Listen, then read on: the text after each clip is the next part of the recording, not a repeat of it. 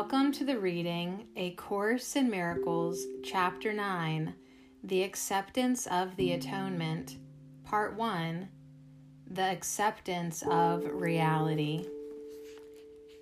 Fear of the will of God is one of the strangest beliefs the human mind has ever made. It could not possibly have occurred unless the mind were already profoundly split, making it possible for it to be afraid of what it really is.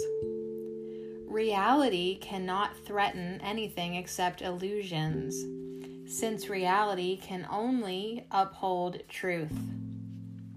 The very fact that the will of God, which is what you are, is perceived as fearful, demonstrates that you are afraid of what you are. It is not, then, the will of God of which you are afraid, but yours. Your will is not the ego's, and that is why the ego is against you. What seems to be the fear of God is really the fear of your own reality. It is impossible to learn anything consistently in a state of panic. If the purpose of this course is to help you remember what you are, and if you believe that what you are is fearful, then it must follow that you will not learn this course. Yet the reason for the course is that you do not know what you are. If you do not know what your reality is, why would you be so sure that it is fearful? The association of truth and fear, which would be highly artificial at most, is particularly inappropriate in the minds of those who do not know what truth is. All this could mean is that you are arbitrarily associating something beyond your awareness with something you do not want. It is evident, then, that you are judging something of which you are totally unaware. You have set up this strange situation, so it is impossible to escape from it without a guide who does know what your reality is. The purpose of this guide is merely to remind you of what you want. He is not attempting to force an alien will upon you. He is merely making every possible effort within the limits you impose on him to reestablish your own will in your awareness. You have imprisoned your will beyond your own awareness, where it remains, but cannot help you. When I said that the Holy Spirit's function is to sort out the true from the false in your mind, I meant that he has the power to look into what you have hidden and recognize the will of God there. His recognition of this will can make it real to you because he is in your mind and therefore he is your reality. If then his perception of your mind brings its reality to you, he is helping you to remember what you are. The only source of fear in this process is what you think you will lose. Yet it is only what the Holy Spirit sees that you can possibly have. I have emphasized many times that the Holy Spirit will never call upon you to sacrifice anything. But if you ask the sacrifice of reality of yourself, the Holy Spirit must remind you that this is not God's will because it is not yours. There is no difference between your will and God's. If you did not have a split mind, you would recognize that willing is salvation because it is communication. It is impossible to communicate in alien tongues. You and your Creator can communicate through creation because that, and only that, is your joint will. A divided mind cannot communicate because it speaks for different things to the same mind. This loses the ability to communicate simply because confused communication does not mean anything. A message cannot be communicated unless it makes sense. How sensible can your messages be when you ask for what you do not want? Yet as long as you are afraid of your will, that is precisely what you are asking for.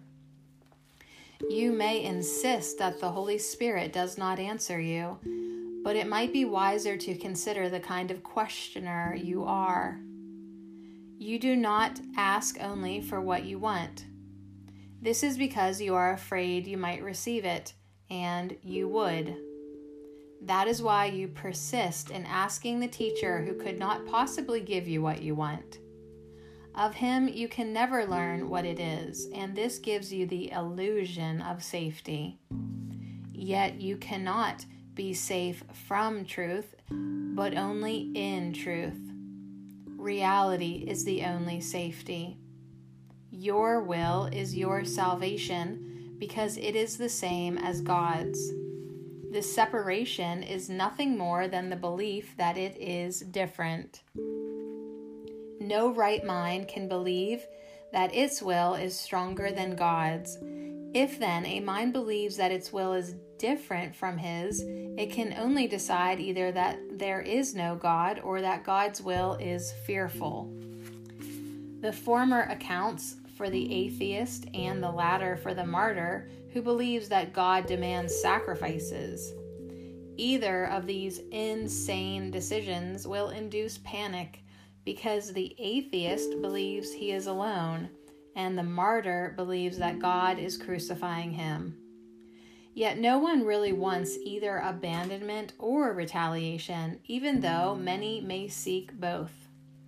Can you ask the Holy Spirit for gifts such as these and actually expect to receive them? He cannot give you something you do not want. When you ask for the universal giver for what you do not want, you are asking for what cannot be given because it was never created. It was never created because it was never your will for you. Ultimately, everyone must remember the will of God because ultimately everyone must recognize himself. This recognition is the recognition that his will and God's are one. In the presence of truth, there are no unbelievers and no sacrifices. In the security of reality, fear is totally meaningless. To deny what it is can only seem to be fearful. Fear cannot be real without a cause, and God is the only cause. God is love, and you do want him. This is your will. Ask for this, and you will be answered, because you will be asking only for what belongs to you. When you ask the Holy Spirit for what would hurt you, he cannot answer because nothing can hurt you, and so you are asking for nothing. Any wish that stems from the ego is a wish for nothing, and to ask for it is not a request. It is merely a denial in the form of a request.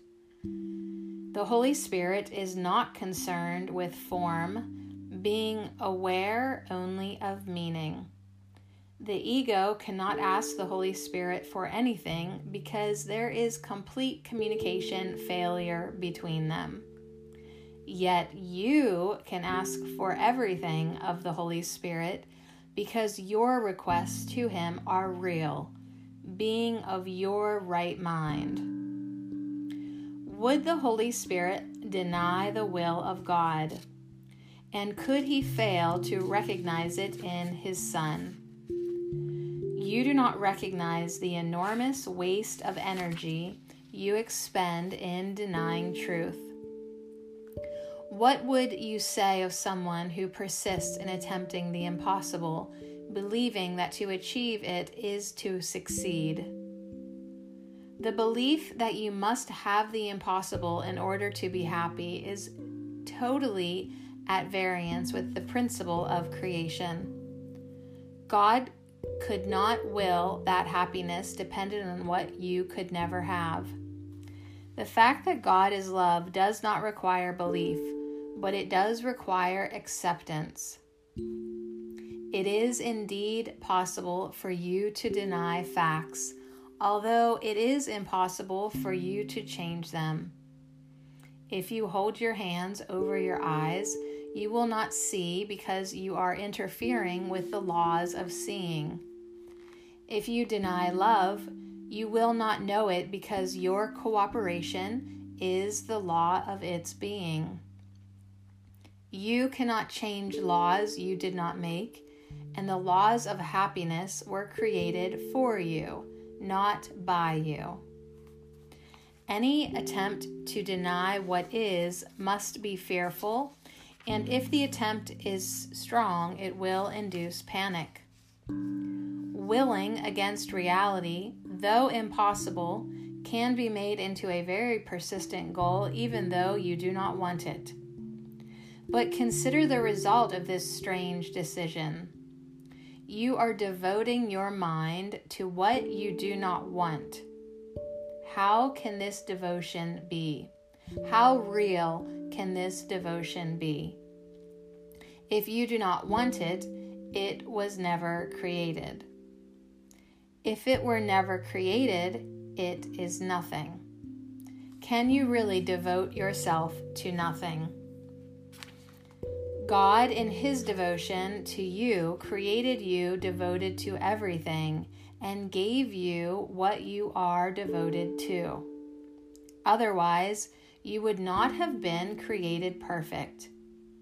Reality is everything, and you have everything because you are real. You cannot make the unreal because the absence of reality is fearful, and fear cannot be created. As long as you believe that fear is possible, you will not create. Opposing orders of reality make reality meaningless, and reality is meaning. Remember then that God's will is already possible, and nothing else will ever be.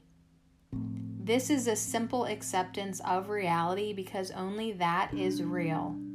You cannot distort reality and know what it is. And if you do distort reality, you will experience anxiety, depression, and ultimately panic because you are trying to make yourself unreal.